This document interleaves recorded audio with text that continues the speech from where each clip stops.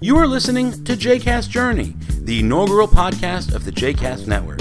For more information about other JCast Network podcasts and blogs, please visit jcastnetwork.org.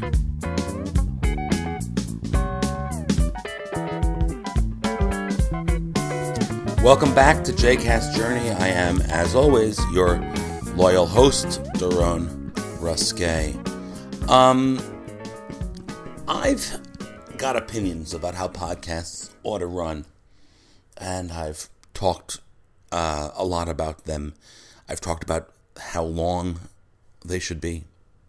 Again, my old rule of thumb was no longer than 24 minutes, which is the average length of time that someone spends on an elliptical machine or in the gym, on a machine at the gym, and the national average for how long it takes a person to commute to and from work.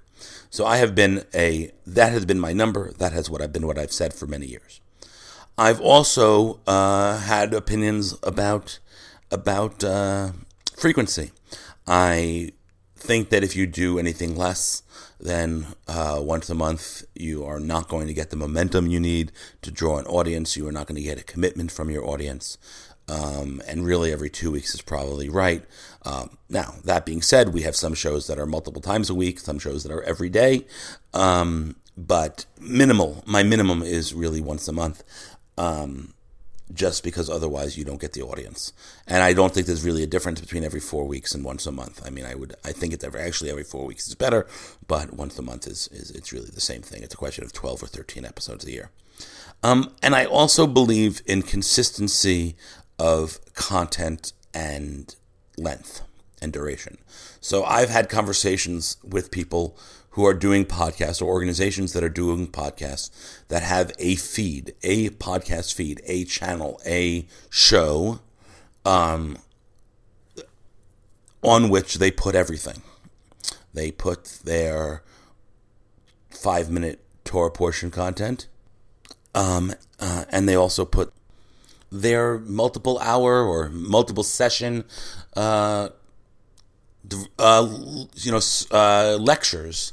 And I've always said I think that's a mistake because people sign up for what they want, and giving them something different is an error.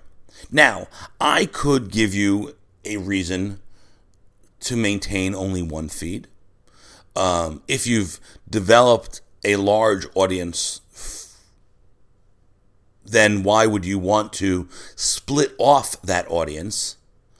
It doesn't make any sense, right? If you've got 1,000 people listening every week to your episode, whatever you put out, then splitting it and starting to gain a momentum of numbers again for a new show seems to be silly, seems to be ridiculous. I would state the opposite, in that if you give them and they've signed up for 5-minute podcasts, and I got to tell you, I have a group of 5-minute podcasts and I have a group of 2-hour podcasts. Now, I imagine if I had a 2-hour podcast and they just occasionally would put in a 10-minute show, I might not be offended. I would wonder what was going on, but I wouldn't be offended. But more so in the reverse. If I had a 5-minute podcast, and all of a sudden I then had a 2-hour show, either I wouldn't want to be downloading it because it, uses my Wi-Fi time, or my internet time, and a longer show always takes more bandwidth. It's a larger audio file, but it also just may not be what I'm interested in.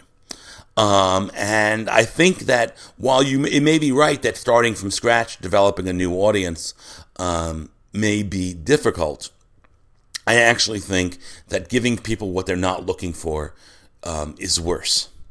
That doesn't mean you can't change. So if someone's doing a 5-minute Torah portion podcast and they realize that's no longer speaking to them, or that no longer is promoting what they're trying to promote, and that they now think they need to do a 25-minute more in-depth sermon or lesson, then you can make that decision and change. But realize that you've now changed what your audience has signed up for, and your audience may leave you anyway. Now, if you are not going to continue with the 5-minute shows, and you're only going to move to the 25-minute sermons or the hour-long lectures, then so be it. So you'll lose some audience, you'll gain a new audience. It may be the time to change your graphics, so you let people, even the title, so you let people know that things have changed. But so be it. If, however, you want to continue with your sermons, but now also want to do longer form content, I think it's important that you consider splitting your podcast feeds, having a new show on the network. When I want to watch 30 minutes of news, it's a different show than when I want to watch an hour of Nightline or 24 hours of Fox News or MSNBC, right? The expectation is different. One will include the weather and sports, and one will just be blabbering people talking about the same thing over and over and over again. And you don't want one to be the other. You don't want expectations to be different. Why do I say that?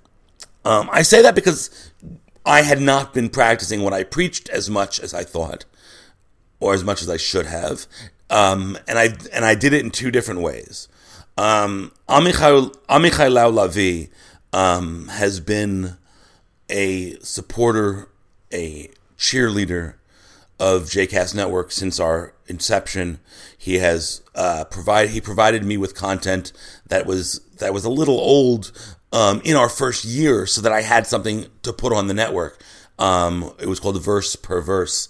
And anyone who knows Amichai will understand the slight pun of the name. I'm not a big fan of puns, but nonetheless. And then after he'd done Verse per Verse, he came back to me and said he wanted to do a new podcast. He took a year break, and then he came back and said he wanted to do a podcast called Word. And it actually was similar in content or form and structure, but because I didn't want to lose the audience who had been listening to Verse per Verse, I just changed the podcast feed, and at the time you could listen to Word. I changed the podcast feed to be called Word, but if you dug deep within the pages of that, you could find Verse per Verse as well. And that, I guess, worked because it was the same content. But this year he came back to me and said, Doron, I want to do a new podcast called Fallow Lab, which is he's doing a monthly. And again, monthly is not as often as I'd like, but it's a monthly 12-minute, 15-minute podcast, looking at Shemitah, at the year that we're entering, where you're not supposed to work the land, on a physical level, but I think it was more about kind of the sabbatical year as a larger concept is what he's going to be talking about. And initially I said, I should just transfer this podcast feed over and have it, the people who used to be interested in Word or Verse per Verse should just be interested in Fallow Lab. And I realized, no, I really need to cut the 3 podcasts into their own feed so people could find what they're looking for when they're looking for it. So now there is a separate feed for Fallow Lab, a separate feed for Word, and a separate feed for Verse per Verse. Actually, the people who used to be subscribed to Word are now getting Fallow Lab, and now people who just want Word have something new to subscribe to. But nonetheless, I've split it up.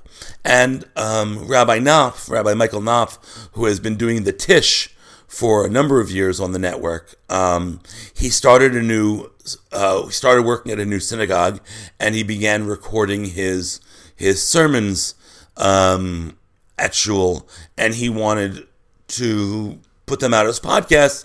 And in the first few weeks, I just added them to the Tish feed, and then realized that no, this is becoming a real thing. He's actually doing 2 shows a week of his sermons. So we introduced a new feed called the Stender. They have the same feel, the Stender, the Tish. We have the same opening music because I'm not that creative.